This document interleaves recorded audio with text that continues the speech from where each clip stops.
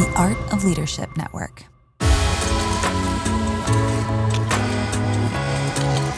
Welcome to the Carey Nieuwhof Leadership Podcast. It's Carey here, and I hope our time together today helps you thrive in life and leadership. Today's episode is brought to you by On the Rise. In my On the Rise newsletter this Friday, I'm sharing 2 Gen Z trends that I think are going to surprise you. To receive it, go to ontherisenewsletter.com or visit the link in the episode description, and buy 10 by 10. Take the 2-minute 10 by 10 quiz to begin receiving free curated resources designed for your youth ministry needs.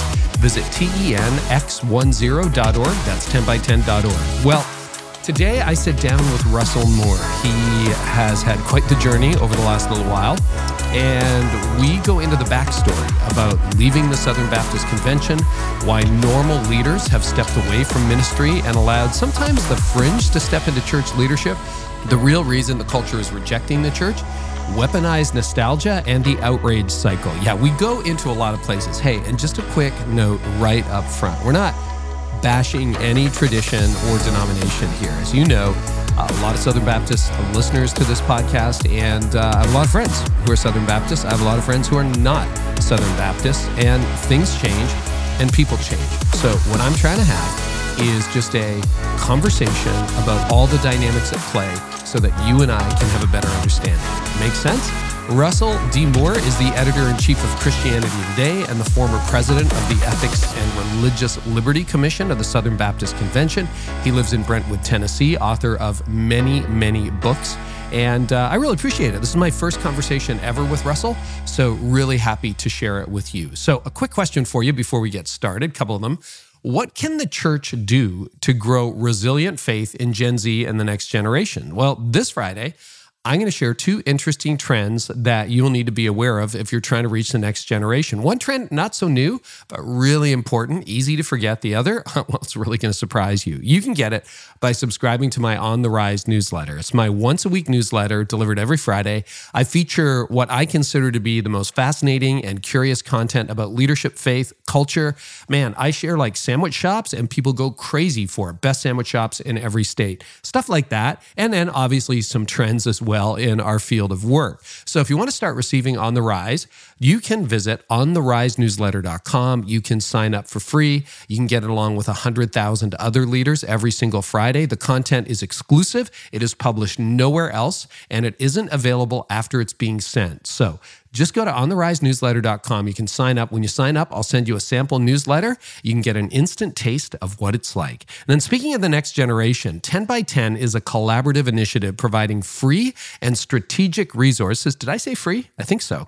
To reorient how we disciple young people. So if you're interested in really making a difference with the next generation, 10 by 10 wants to equip leaders and ministries around relational discipleship, radically focused on Jesus. It is a huge initiative. It transcends denominations, and it's just getting started. Over the next decade, they want to help 10 million young adults find faith in Jesus. Keep it, find it, all of that. Go to 10by10.org to take a personalized quiz and access free resources today. I'll spell that out for you. It's tenx10.org. That's 10by10.org. You can get your free resources and take the quiz starting today. And now, hey, I just want to say welcome to all the new listeners. Man, we've had a ton of new listeners on the podcast lately. If you enjoy episodes like this, please tell your friends, because that's what allows us to bring you the best conversations. And we really appreciate it. Leave a rating and review. But now, without much further ado, let's dive into my conversation with Russell Moore. Russell, welcome to the podcast. Thanks for having me. Good to be with you. So you were raised in a pretty classic, strict conservative upbringing. Is that fair to say? Well, of course, everything's relative. Okay. And I would say yes by most people's definition. But I knew people who were in much, much stricter sorts of religious backgrounds at the time, and we were considered to be kind of loose and freewheeling to them. So I guess you were the apostate liberals, were you? Yeah, because we watched television and things like that. Yeah.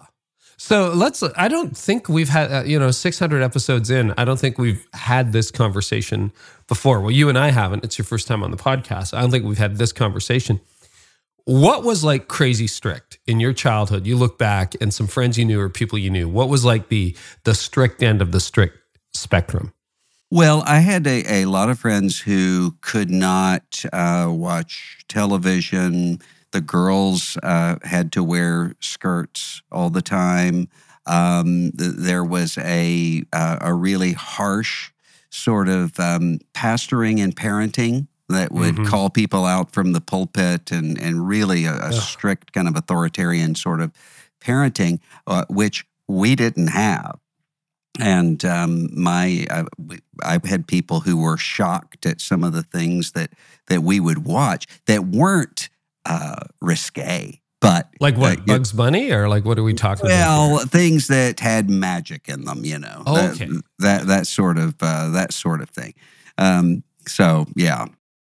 Okay, so that was hyper strict, but like it was Barack Obama's White House where you had your first alcohol. Is that right? Yeah. The bless her heart, the lady who was giving it, they had a naughty section and a nice section.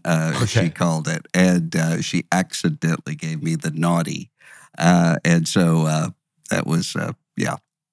Okay, so more about your upbringing, because I hear this story all the time. I'm actually rather surprised that we haven't had that conversation more often. I mean, I guess Philip Yancey a little bit talked about his upbringing, but it was more about the abuse than anything. But I'm reading Tara Westover's Educated, that kind of thing. It's just crazy what some kids go through. So what were some of the good parts of that super strict upbringing? Because I think a lot of people can probably relate to that, or at least a meaningful number. And then what were some of what wasn't great about your upbringing, looking back on it? It was mostly good. And again, I didn't see it as super strict, largely because my parents were not super strict.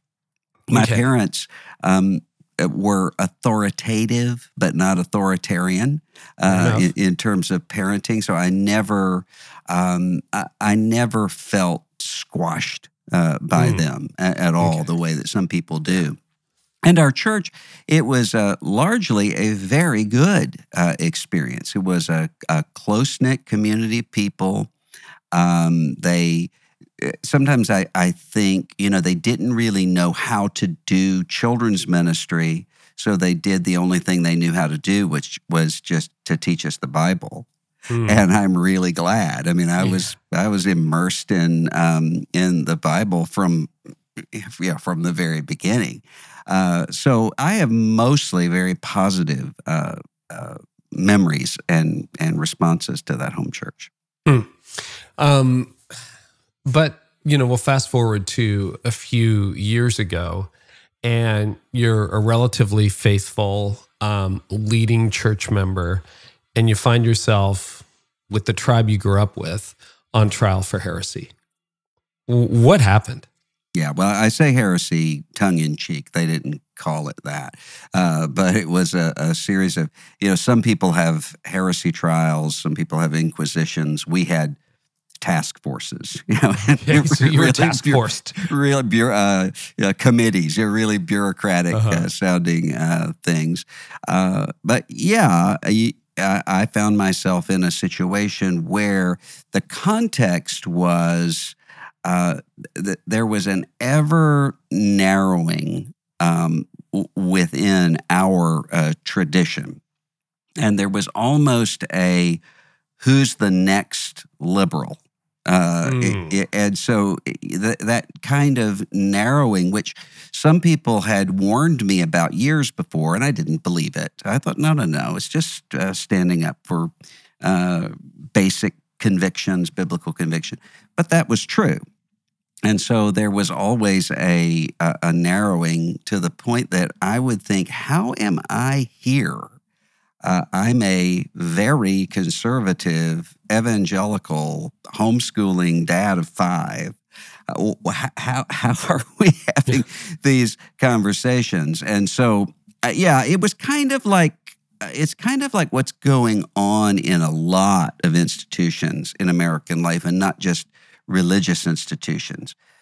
You have the institutions in crisis and declining, and that leads to a situation where, for lack of a better word, the normies, the grown-ups who normally would have run things, pull back, and you have some people who have very quarrelsome, destructive sorts of patterns who are left unchallenged because everybody else doesn't really understand that psychology. And so they assume, well, if you just kind of ignore this and maybe give more and more, just do what they want you to do, that will bring about some kind of unity, and it doesn't work. That's interesting that you make the point about the normies, or sort of the broad middle, which we have talked about quite a bit on this show. And it's an interesting observation, Russell. So you're saying in the particular cultural moment we're in, people who would be more moderate, people who would be, representative of perhaps the majority of people, tend to step back in a season like this. Can you explore that a little bit? Like, why does that happen? Yeah, and I can see that happening every day in church after church after church. I can see it happening in the United States Congress and in all kinds of other institutions. What happens is you can have a very small group of people who can absolutely control the temperature of an organization because they're willing to do almost anything. Or at least they're willing to do things that normal people would not be willing to do. And so you have the majority, often the vast majority of people who, because they're not given, for all kinds of good reasons, they're not given to fighting and craziness and all these things, they start to just step back and to disengage. And their whole, one of the things in our denomination, it took a lot of work to convince the healthiest people to be involved. You had to tell them this is why you need to be here. And because they didn't need to have some sort of a honorific title of having served on some board or some committee. They had lives and ministries that they were carrying out, which left often the people who really wanted to be there and who really wanted to be at a microphone at a meeting.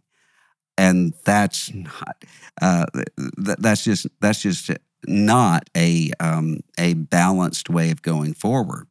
And so a lot of times what happens for instance, take a local congregation. You've got a small group of people who maybe they're coming up against the pastor. And what they do is to start just one thing after the other coming in, and there's all kinds of the same tactics that are involved. Well, even if 90% of the people are perfectly happy with the pastor, what eventually starts to happen is those 90% start saying, wow, we're really exhausted by this. Why is the pastor always in controversy? And so what they're going to do is to eventually come to him, usually, and say, why don't you just kind of apologize or make this go away? Because the pastor can't really respond, because if he does, that small group of people will say, oh, look at the pastor being divisive. So you can't do that. And so it's a very, very difficult place to be. And you eventually end up then with those good people just getting worn down, and they get exhausted. And that leads to, there's a really important book Brian Klaus wrote called Incorruptible. I think about it all the time, where he talks about his mom, who was a school board member. And she was a school board member because she cared about kids, she cared about education. It was mostly a really boring job for most people, going through curriculum, hiring policies, and so forth. And he said, if she had been in some of these school board situations that are kind of circuses of people screaming at each other, she just wouldn't have run because she's not the kind of person who likes that. The problem is, what do you end up with? You end up with the kind of people who like that. Yeah.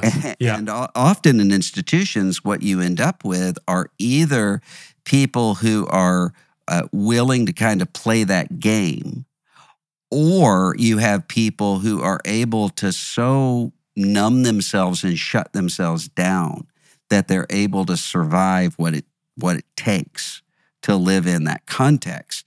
And that is not healthy for anybody. So I want to go back and unpack some of what you said to start this answer. And I want to go back to the heresy trial. But before we do that, you said something with all the institutions in decline. And I think that's true, right? Like Christianity is decline in America. Your former denomination is in decline. Almost every denomination is in decline. All the research shows that. What is it about decline that attracts? Like, what is the connection between the radicalization and tribalization that we've seen in American life and decline? Is there a link there? What is that link? Or is there another explanation for it? Well, I think there are several things. I mean, a friend of mine, Yuval Levin's written a book called A Time to Build on institutions. And he talks about the cycle that's broken. So institutions are meant, when an institution does its job, it's shaping and forming people to lead the institution and to carry that forward. They have a character-forming job. When the institution doesn't do that and loses credibility and loses trust, ends up not shaping and forming the character of people, and then those are the people who have the institution. I mean, it's just it's a cycle that goes through. But I also think it's the case that when there is decline in an institution or there's crisis in an institution, often there becomes a panic. And you have, there was an elderly pastor who told me one time, and this has proven to be true in so many cases. He was talking about a group of churches in a city that he knew that always seemed to be fighting with each other. And I said, what's the deal? And he said, all of those churches are in decline and their people really don't kind of know it yet. And that whenever you have those institutions in decline, people start becoming really, really obsessed with policing their boundaries and who has what title and who has what position. And I've found that to be true. It's interesting. Most of our listeners are American, but I live in Canada. I spend a lot of time in the U.S., have a green card, the whole deal, et cetera, et cetera. But, we in Canada probably became post-Christian 40 years ago, 50 years ago. It happened in the 60s, 70s, for sure. And I was alive as a kid in the 60s, have a memory going back to the 70s and definitely the 80s. We didn't go through a radicalization in the church as the church declined. It kind of became a cowering to the corner. This is going on. I guess we're a minority now, kind of thing.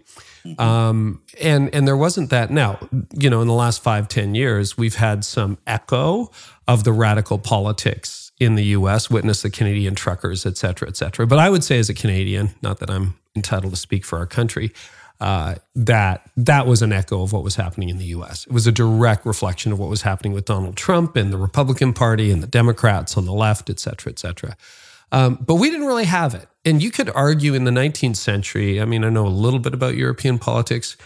Europe definitely was fractionalized and factionalized, and you had the rise of Nazism and fascism in the 1930s in Europe.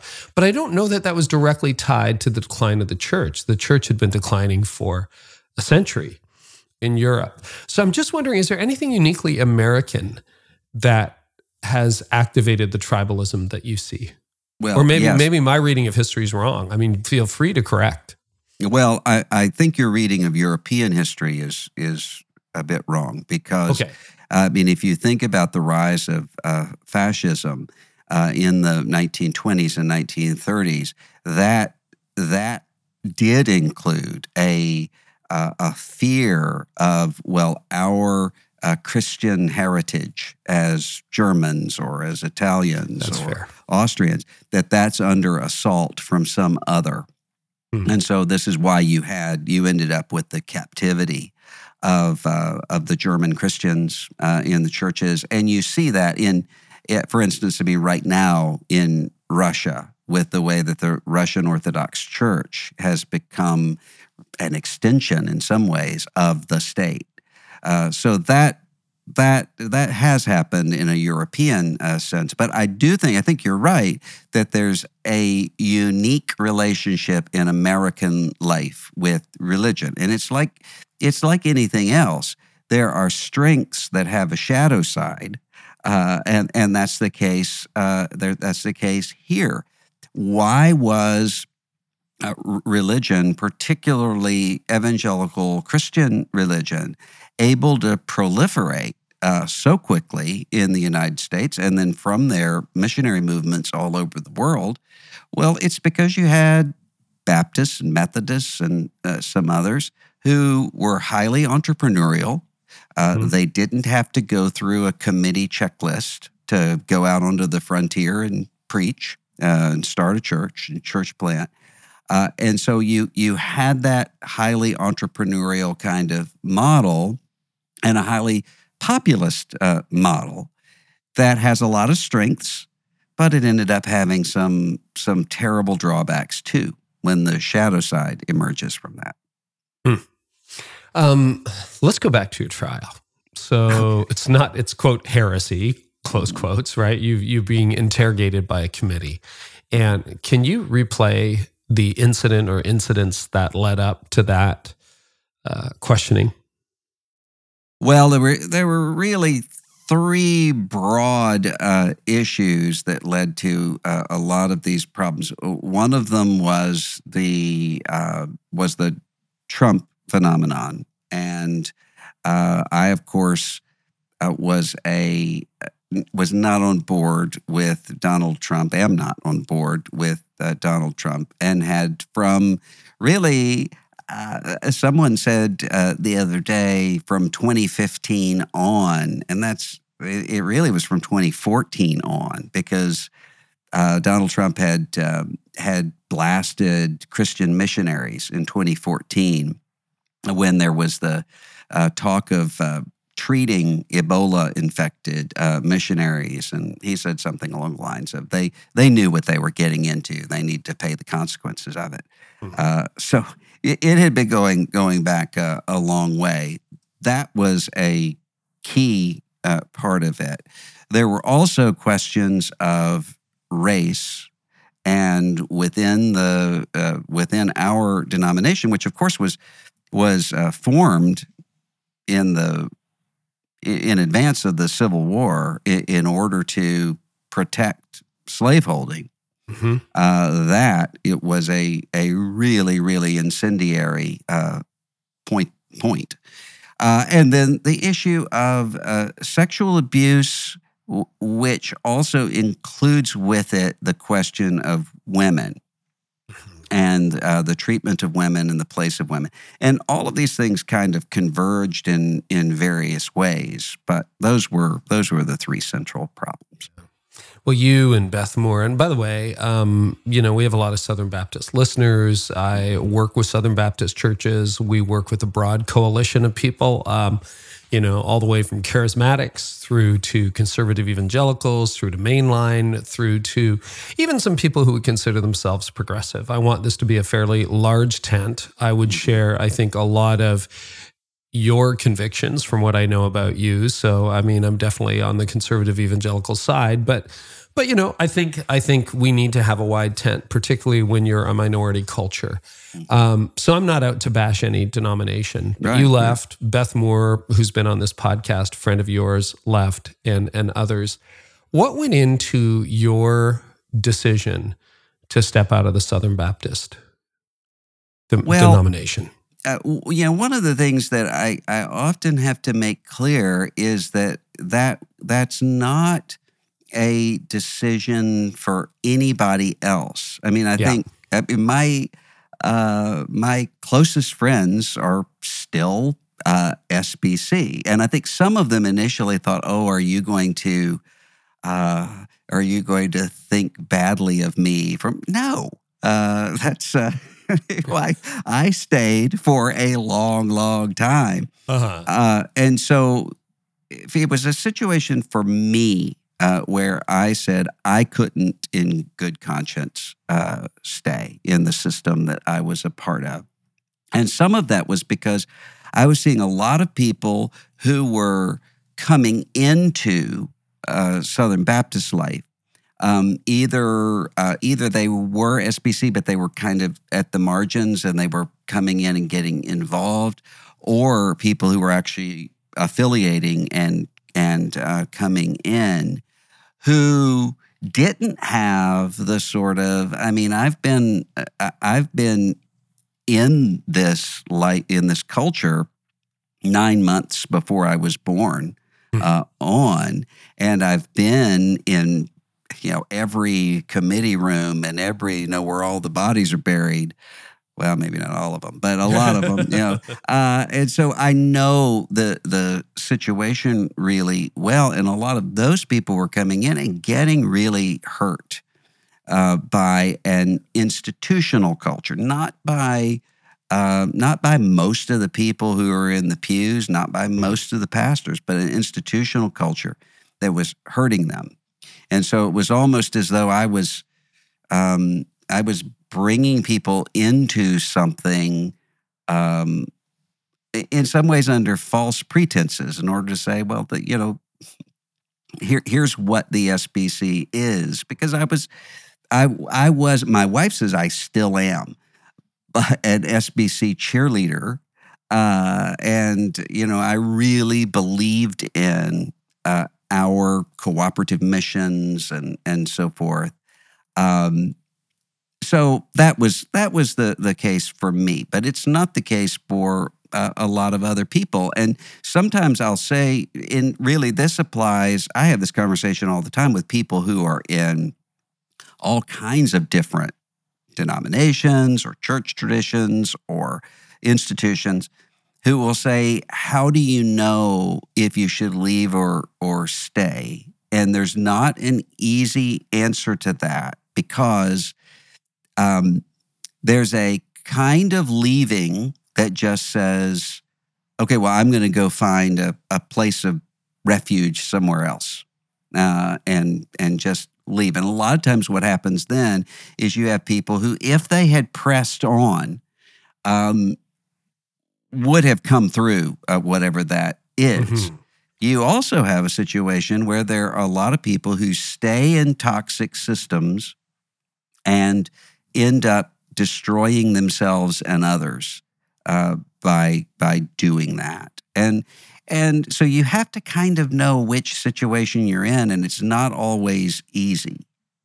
And for me, what I found was I had to leave because I am too Southern Baptist, in the sense that this kind of response, I knew rationally what it was. I knew how to map all that out, but it felt like exile. My mind could differentiate between that sort of shenanigans and Jesus saying, "Depart from me, you worker of iniquity." But my limbic system really couldn't, or my heart really couldn't. And so I would find that was the situation I was in. And, it came to the point where I thought, I'm really not able to fix this, because in order to fix this system that we have, it can't just be fixed by saying, let's just kind of ignore this and wait till it passes. And so I didn't want to do what it would take to win, and most people, I mean, every year at the Southern Baptist Convention meeting, which was always one of the happiest times of the year, I would leave encouraged, affirmed, all the way through, but it was what happened between those meetings. And so I just realized I can't fix that. And that's why in my situation, my particular ministry, I loved every minute of it. I had the most amazing team. I had the most amazing and supportive board. It was not anything to do with my particular ministry or institution. It was that larger system. And I realized I don't have the power to really help with that. So it's time for me to do something else. I left a denomination about a decade and a half ago and completely resonate with, hey, this size fits me. I'm not recommending anybody do anything. I think that's a really individual decision. Yeah. And I get asked about it all the time. And I'm like, well, those are my reasons. I don't know whether they're your reasons. And it's a soul-searching time for sure. Russell, what did you learn about yourself in leaving the denomination in the time since then? Well, I think I learned just how entwined and embedded I am with my denominational tradition, in a way that I think it was almost necessary to free me from that for me. And I say am instead of was because, I have a Baptist hymnal right here next to me on the desk, and I that's just who I am. That's who I was shaped to be, and that's who I am. So I think I saw that, and I also saw though my reliance on a group of people who were distant enough. In the sense that they were outside of my immediate context. So they didn't have a stake in me staying or leaving, but who knew me and were able to give counsel and able to give wisdom, encouragement, and so forth. And I learned just how reliant I am on that. And I think also the sense that I think I see in my own life that when I see other people who are going through awful situations, a lot of times when it's clearly sort of ridiculous, I just assume, well, they know that.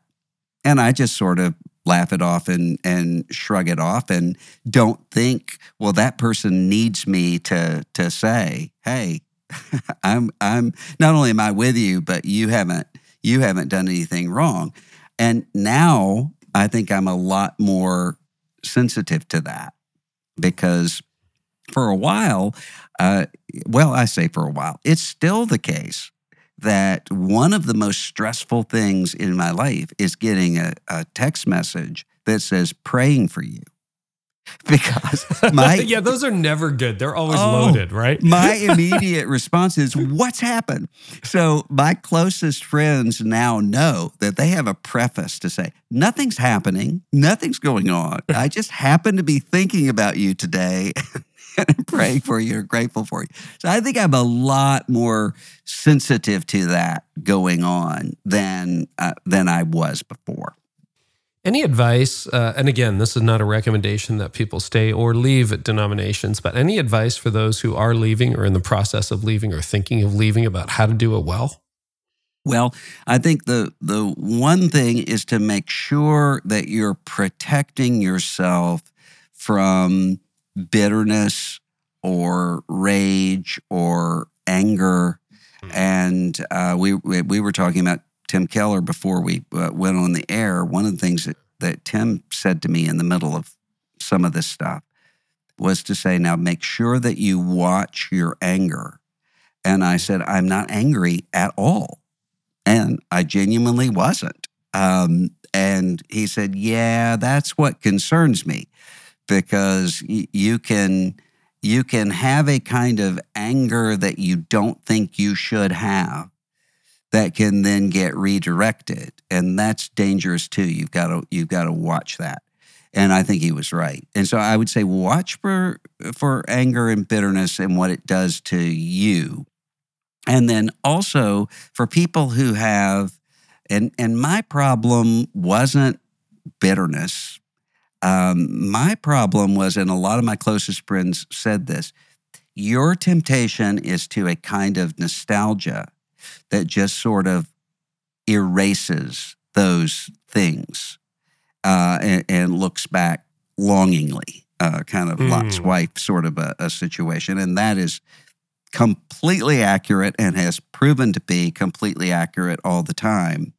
And my wife, well, we saw there was somebody who had written about being an alcoholic, and that one of the things she had to do was to put a little note on her mirror that says, "It really was that bad."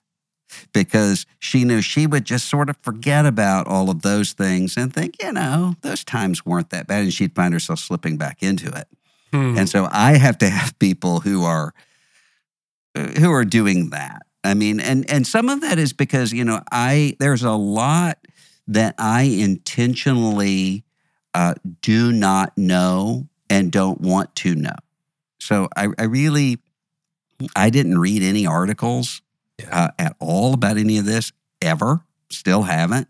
And I didn't want people to say, "Hey, you know what so-and-so said about you." I just didn't want to know that kind of stuff. It wasn't helpful to me at all.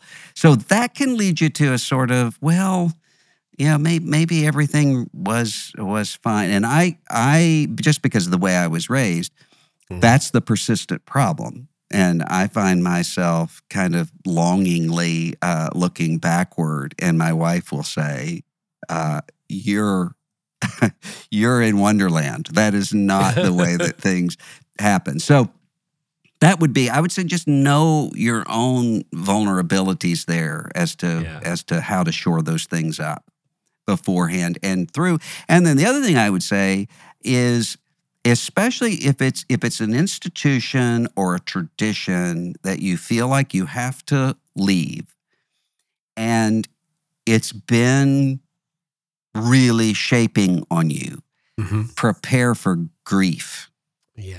And I mean, this is grief that is genuinely, it's very similar to my dad died in 2020.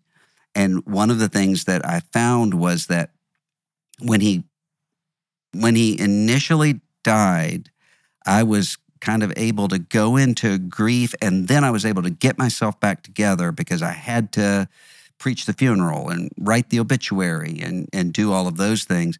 And then later, there would be these sort of waves that would come and still do. And it's surprising to me that grief isn't just like a intense thing that then kind of goes down like on a graph until it evaporates away. That's not how it works.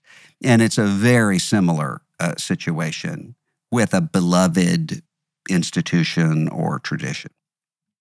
So you've written a new book, Losing Our Religion, and I want to start with the title, and I'm glad you went there. I remember when the song first came out from REM, I thought, wait, this isn't about losing your religion. It's about something else, and I didn't realize it was Southern expression.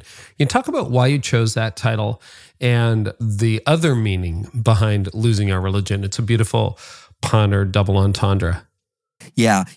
People, whenever there's something, a news segment or something like that about people who are losing their faith and walking away from their faith, they would play that song. And it makes sense. And it even makes sense in terms of the life of Michael Stipe, the lead singer of REM, who is the grandson of Methodist. He comes from a line of Methodist ministers, and he's now some sort of a Zen Buddhist, I think, or something like that. Sure. So it makes sense.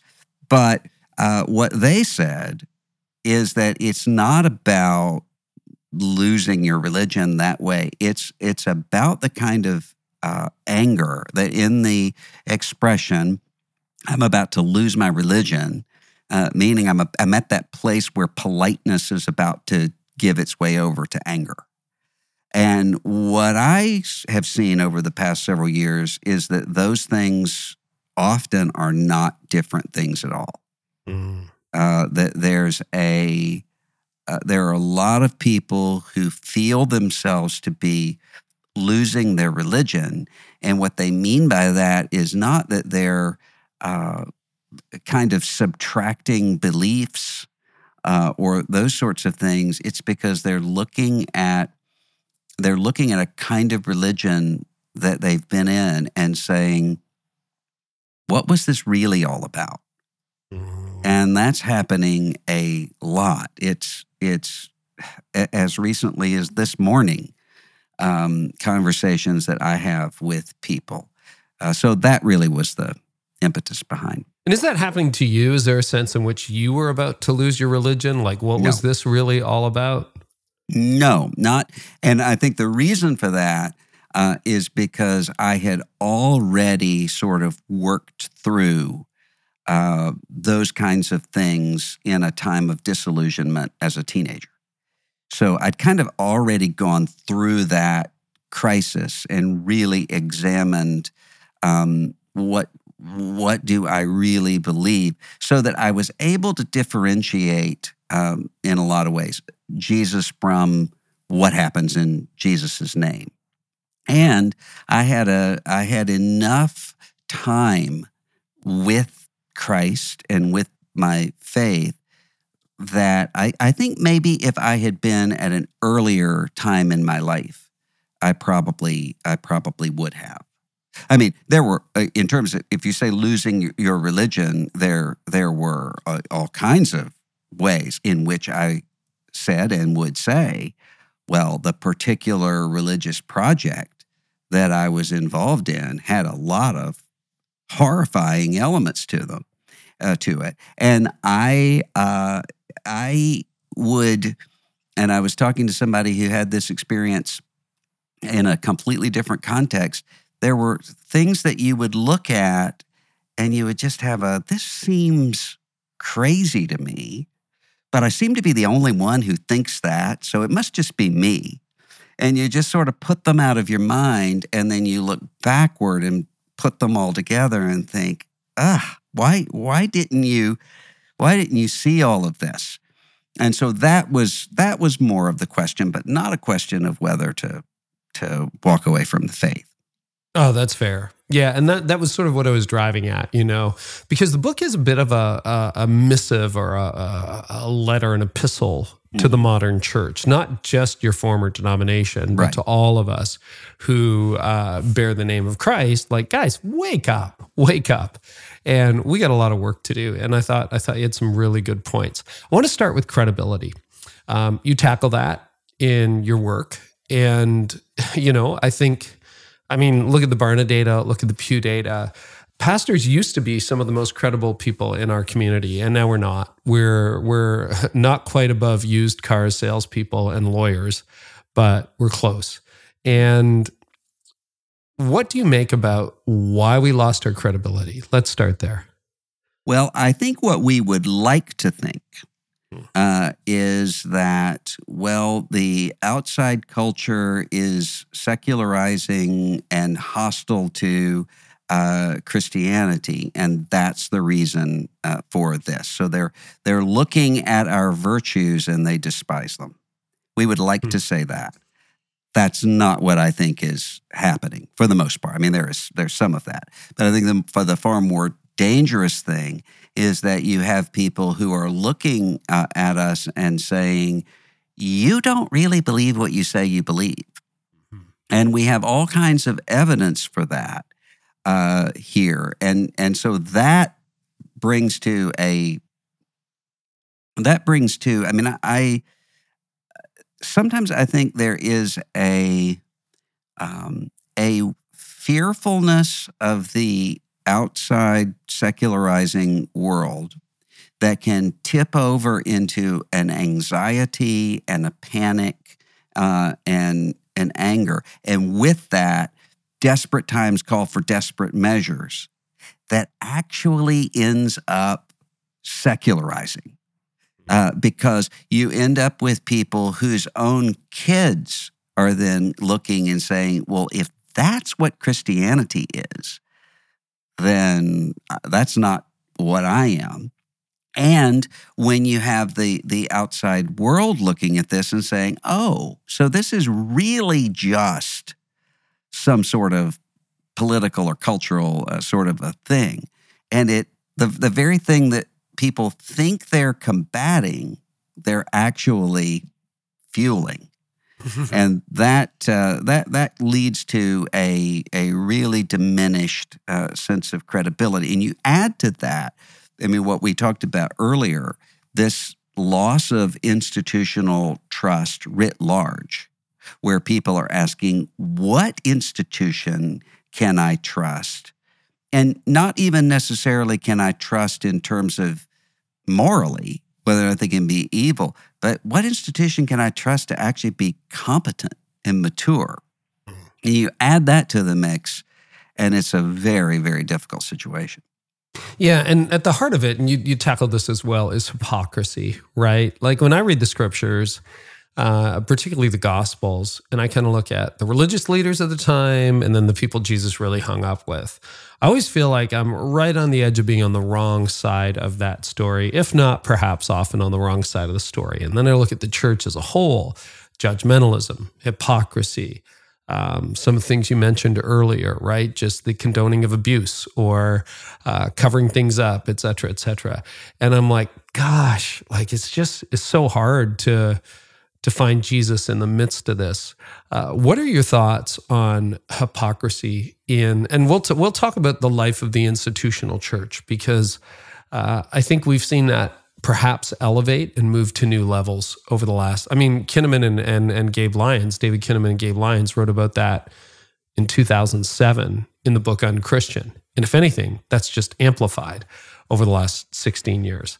What are your thoughts on hypocrisy? I really don't think hypocrisy is the problem. Tell me and more. I kind of wish it were. Because if you think about the classic cliche, hypocrisy is the tribute that vice pays to virtue, which is to say, well, this is the way that we ought to behave with character and integrity, so let's pretend like we are. That's not what's happening right now. I mean, it is to some degree, but it always has. It's worse than that. It's a lot worse than that, which is a sense of there's such a lowered expectation that there is, in many cases, a valorizing of cruelty and power for the sake of power, and even sexual predation, and all of these other things, in a way that. One of the things that was most surprising to me in dealing with some of really awful abuses of power is the way that many people would respond with, grow up. This is the way people are, and so you have to play that game. Well, that is a really, really diminished sense of what humanity ought to be generally, but even more so of what the church ought to be. So that's not hypocrisy. What is it? Calling evil good and good evil? Like what is that, Russell? I called it, it's kind of, if you think about the prosperity gospel, which says if you believe, you'll flourish financially and in terms of your health. This is kind of a depravity gospel that says, well, yeah, you're awful, but so is everybody else, and that means that awfulness is the way to win. And that is what has sort of set in at every level. And the problem with it, there's a sense in which no one wants to be naive, and nobody wants to be seen that way. And so you find yourself in a mode where you think you're being realistic, and what you're really becoming is Machiavellian and social Darwinist in ways that are really, really destructive of the church's witness, institutional life, and maybe more importantly, of your own conscience and your own soul, because you start to adjust.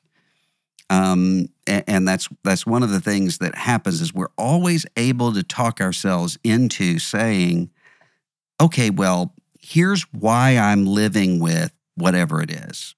I mean, you can look at white pastors in the Jim Crow South in the United States, including a lot of them who knew better when it came to the kind of racial injustice that was happening around them. And what were they doing? Most of them were saying, well, in order to really help bad things from happening, I have to have a place at the table. And in order to have a place at the table, I have to conserve my influence. And so that means I can't speak to this right now. Which ultimately, I mean, there's never comes a point in which someone says, oh, now is the risk-free time for integrity. That doesn't happen. And so you just end up conserving it all the way through. And it does tremendous damage to the way that Jesus talks about the inner and the outer to line up.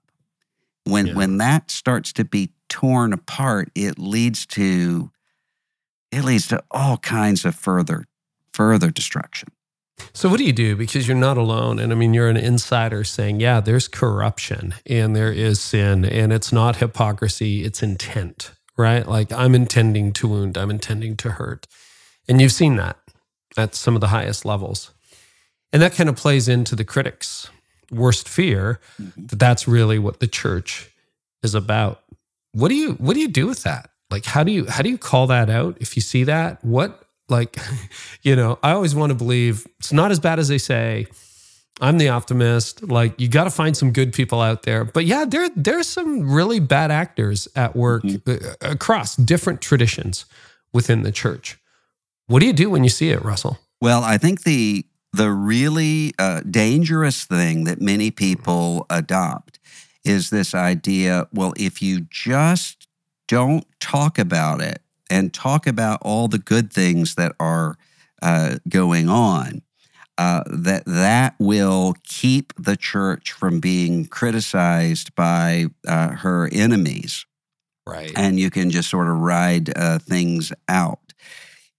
When in reality, what you end up doing in that case is completely destroying credibility, including on the inside with the generations that are to come who know what's going on.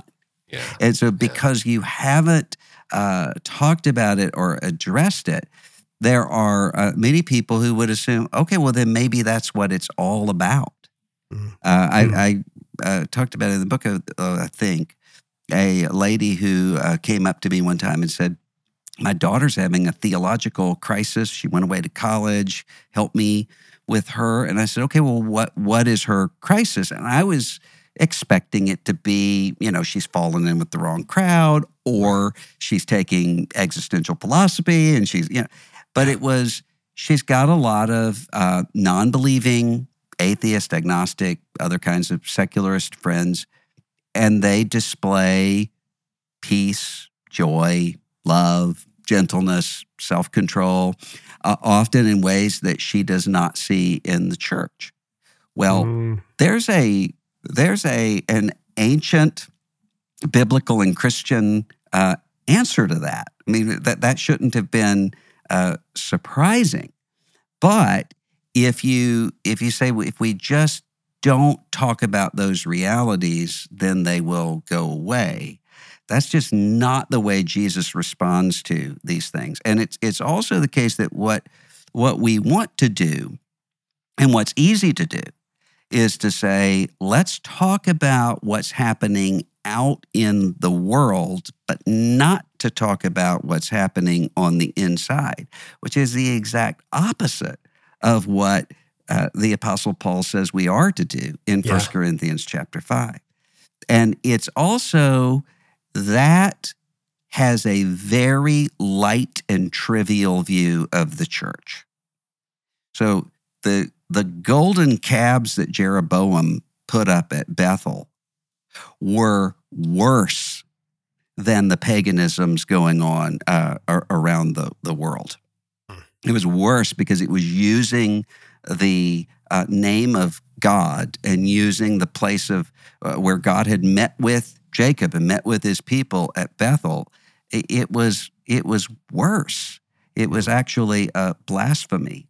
And often what we have going on the inside is not just that we're doing the wrong thing, but we're doing the wrong thing and we're saying, we're doing this because this is what Jesus is like. And that is, I mean, if you think about Jesus himself, he is saying ahead of time, I'm telling you all these things so you won't be alarmed. And then the first extended words that we have from Jesus after his ascension are really brutally honest words to the church. And why? Because the church is the body of Christ. Church is to be united to Christ. And so it's important. It's really important. If the church is just another, interest group or group of people, then yeah, I guess PR is good enough for you. But if the church is actually the demonstration plot of the kingdom of God, then it's quite another thing altogether. Just a quick excursus. What is the biblical answer you would have given to that mother who was concerned about her daughter, whose friends, secular friends, were displaying more Christian virtues than her Christian friends were? Well, the tension that we have in the scripture of createdness and fallenness. So that people are all people created in the image of God, all people who have conscience, and all people who then are going to display this, and also that you have fallenness that is universal. And I think one of the problems is a lot of times the way that we prepare. We think that we're preparing next generations of Christians is by giving them a really scary, caricatured view of people or ideologies that are on the outside, to the point that a lot of times when people actually then talk to those people, they start to realize, oh, wait, these aren't supervillains in a lair. These are fantastic people. These are fantastic people. And totally. Of course, because that's nobody or very few people sit down and say, let me find a way to be evil. That's not the way that people live. And so having that more complex view of human nature is what's actually preparing people. So tribalism and nostalgia, those are two things that you have lots of thoughts on. Can you talk about what tribalization, you could call it the ideological bent or the political partisan bent that a lot of church leaders are on, sometimes to the left, but a lot on the right. What are we losing when we do that?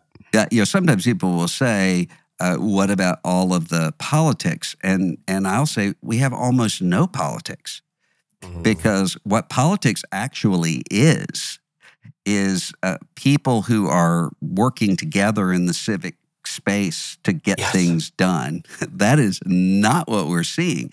What we're seeing are people who are finding ways to have belonging and to have meaning in partisan or culturally defined groups that is largely not defined by what the group loves together as who the group hates together or who the group's afraid of together. So I'm not that.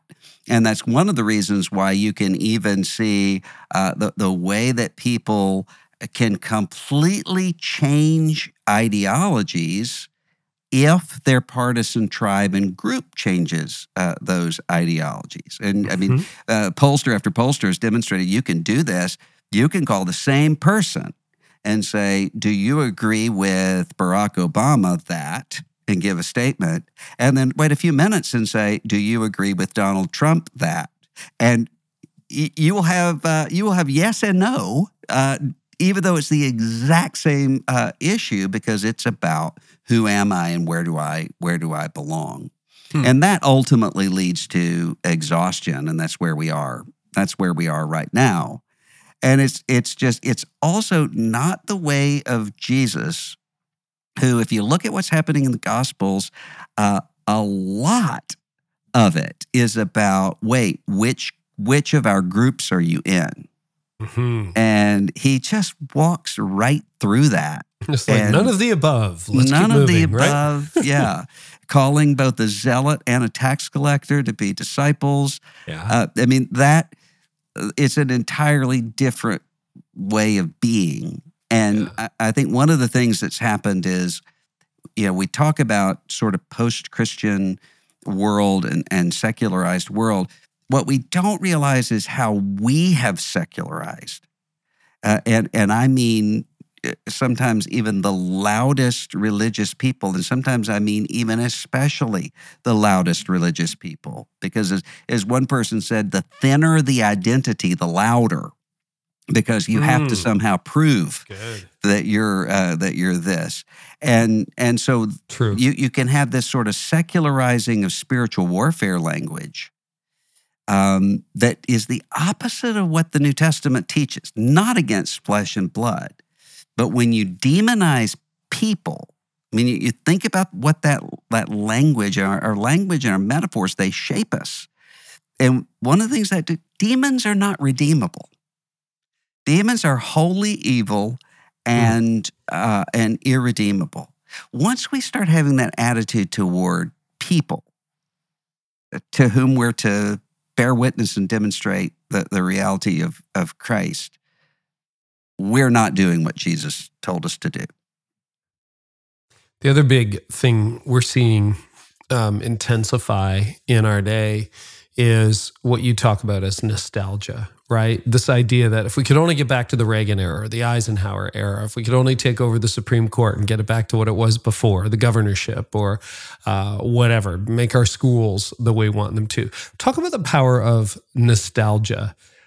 What's at stake and why it has such a grip on so many conservative evangelicals right now? Well, a lot of this sort of nostalgia is a really low view of human fallenness and a really low view of the power of the Holy Spirit. Because what we do is we imagine, and all of us do this. I mean, we do this in our own lives. We look backward. I found myself doing that. I wrote that chapter.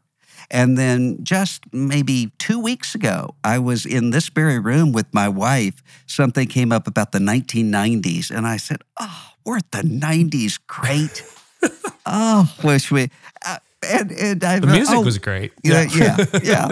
A lot of things were. But the reason that the 1990s are so great and idyllic in my mind is that I know how they end. So you're not in the middle of it. When you're in the middle of it, you're wondering what's going on. Where's the future? You can look back without all of those worries and stresses and only see the good things. And we can do that societally as well. And so a lot of times you will have people saying the problem is the way that this culture has fallen apart. We need to get back to the way that it was. And the culture fell apart somewhere between the Tigris and Euphrates rivers, Right. long before we had any understanding. And in every era, then, you have human sin and fallenness. It manifests itself sometimes in kind of an outright paganism, and sometimes as kind of a self-righteous Christianity. It can manifest itself in any way, but it's fallenness. And in every era, the light shines in the darkness, and the darkness has not overcome it. And if we don't remember that, then we're going to be looking backward and saying, well, let's get back to there. Rather than saying, okay, Jesus is raised from the dead, seated at the right hand of the Father. I'm united to him by the Holy Spirit, which means his future is my future. His past is my past, his future is my future. That ought to liberate us from the kind of, especially the kind of nostalgia that becomes weaponized. It's not just sort of it was great then. It becomes, who took this away from me? And that can then put us into this sort of perpetual outrage cycle. And we want to know who are the people who did this so that we can find some kind of retribution for them. And that's just not the way of Christ. So what's the way out, forward, ahead?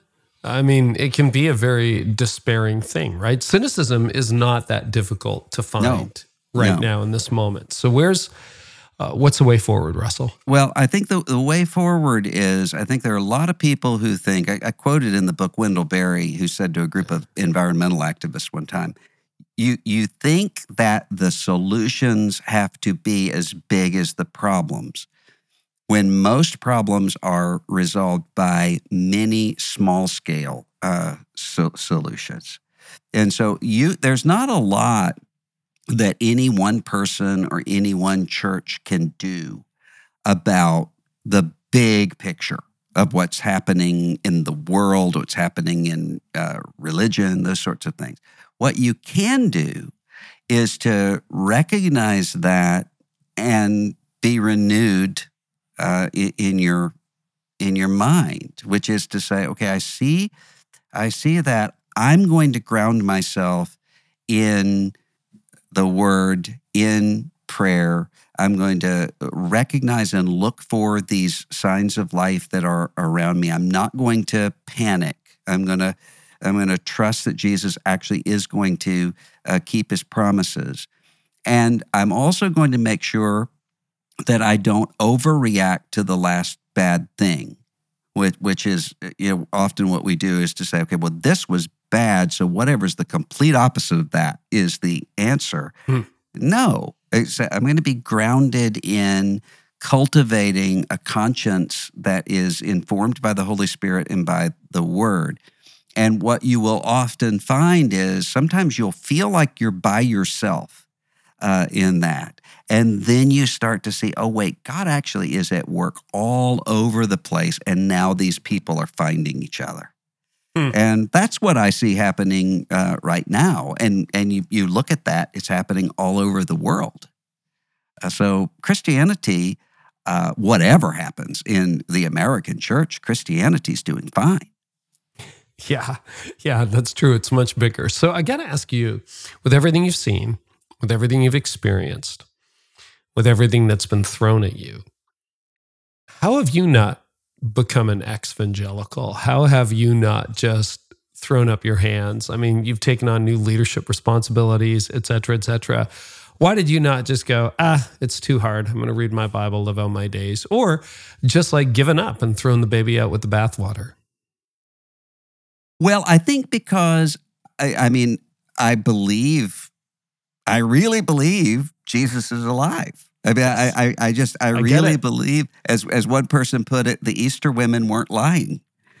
Yeah.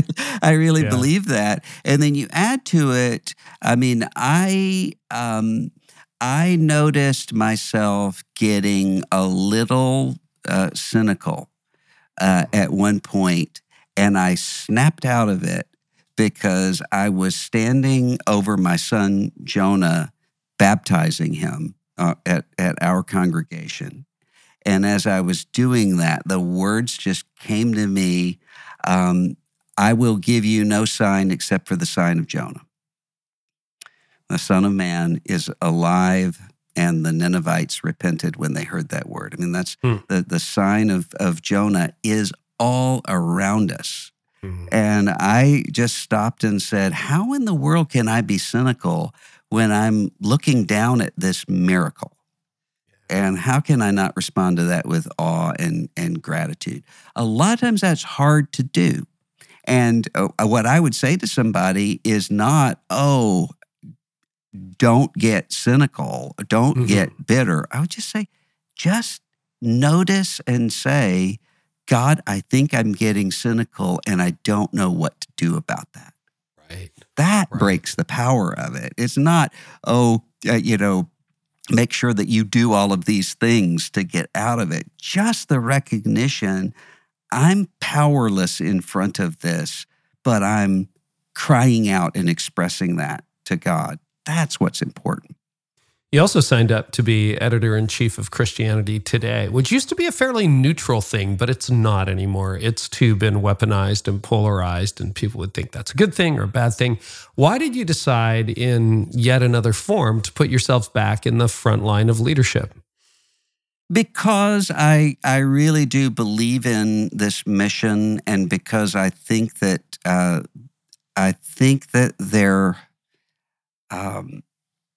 there is a church that is in need of equipping, and also a church that is whose gospel is in need of proclaiming. And so I just don't think we can. I don't think we have the privilege to get exhausted and give up. What question have I not asked you, or have other people not asked you that you think needs to be asked? Oh, I don't know. I can't think. I was actually thinking about that the other day because I was rereading Walker Percy's Questions That They Never Asked Me. So he did an interview with himself. and one of them is, how can you stay? He was Catholic. How can you stay in the Catholic Church given all of the disasters? And he said, well, it's a sign of its supernatural origin that it's been able to survive all of this fraud and deceit and incompetence. And so, I get it. But I can't think of anything that no one's asked me. Really. And nothing that you're chomping at the bit to talk about that no one's given you the opportunity to? I don't think so. I think I've kind of laid it out there, yeah. That's great. Well, the book is called Losing Our Religion. And where can people, I mean, obviously at Christianity Today, but where else can people find you online these days? Where are you active? My Twitter account is at Dr. Moore, Dr. Moore, but I'm finding myself spending a lot more time on Threads these days. Oh, cool. And I really, for whatever reason, I really like it so far, and I hope that keeps up. So that's you over on Threads, and it's so funny because Twitter is now X, of course, but everybody who writes about it has to say formerly known as Twitter. It's becoming the Prince of social media, the artist formerly known as Prince, right? Yeah. Thank you, Elon. Russell, this has been a delight. Thank you. This is long overdue. I'm so glad to finally have you on my podcast, and particularly in this moment where I think we need a voice somewhere from the middle, from the normal, and I really appreciate what you shared today. Well, thanks for having me. I enjoyed the conversation. I really appreciate his honesty in all of that. And I hope that helps you understand the nuance. And that's why I wanted to have this conversation. It's not to throw one tribe under the bus against another, etc. I mean, it's just a nuanced conversation. That's what you don't get online. That's why we have longer podcasts. This is why we do the show. And next episode, man, I am so excited. Kyle Idleman is back. But first, check out a couple of free resources. If you haven't yet checked out my On the Rise newsletter, I'm going to share 2 interesting trends this Friday. So you're going to miss it, all right, because it's the only place I publish it. This Friday, on therisenewsletter.com, you can subscribe with over 100,000 other leaders starting today, and we'll send you a sample newsletter if you do that. And 10 by 10 has a 2-minute quiz, and after you take it, you can begin receiving free curated resources designed for your youth ministry needs. Not a lot of spam, stuff that actually helps you. Go to 10by10.org. That's TENX10.org. Well, Kyle Idleman is coming up next time. We talk about redefining moral failure. It was a short moment, but one of my favorite moments on the podcast this year. Productivity as identity. Man, we've gotten into some really honest conversations. This one as well, and it will not disappoint. Here's an excerpt. And so in my frustration, I said to my friend, I'm like, hey, I'm afraid people are going to hear this and they're going to think there's been some kind of moral failure. And he stopped me and he's like, hey, you are a moral failure, right? Like, you know that, right? and I'm like, no, you know what I mean? Like, you know what I'm trying to say. And he's like, no, like if you spend these next 3 months concerned about what degree of moral failure people think you are, then you don't really know the gospel very well. So that's Kyle Idleman next time on the podcast.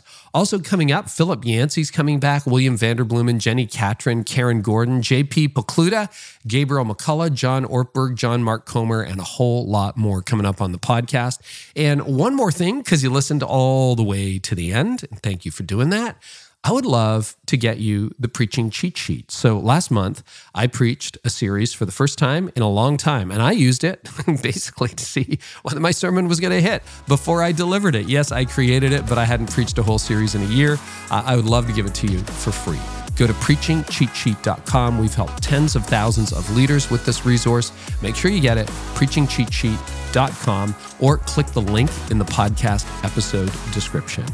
Thank you so much, everybody. I so appreciate everything you're doing. I know it's hard out there. Hopefully this is making a difference. And I hope in some way that this helped you identify and perhaps break a growth barrier you're facing.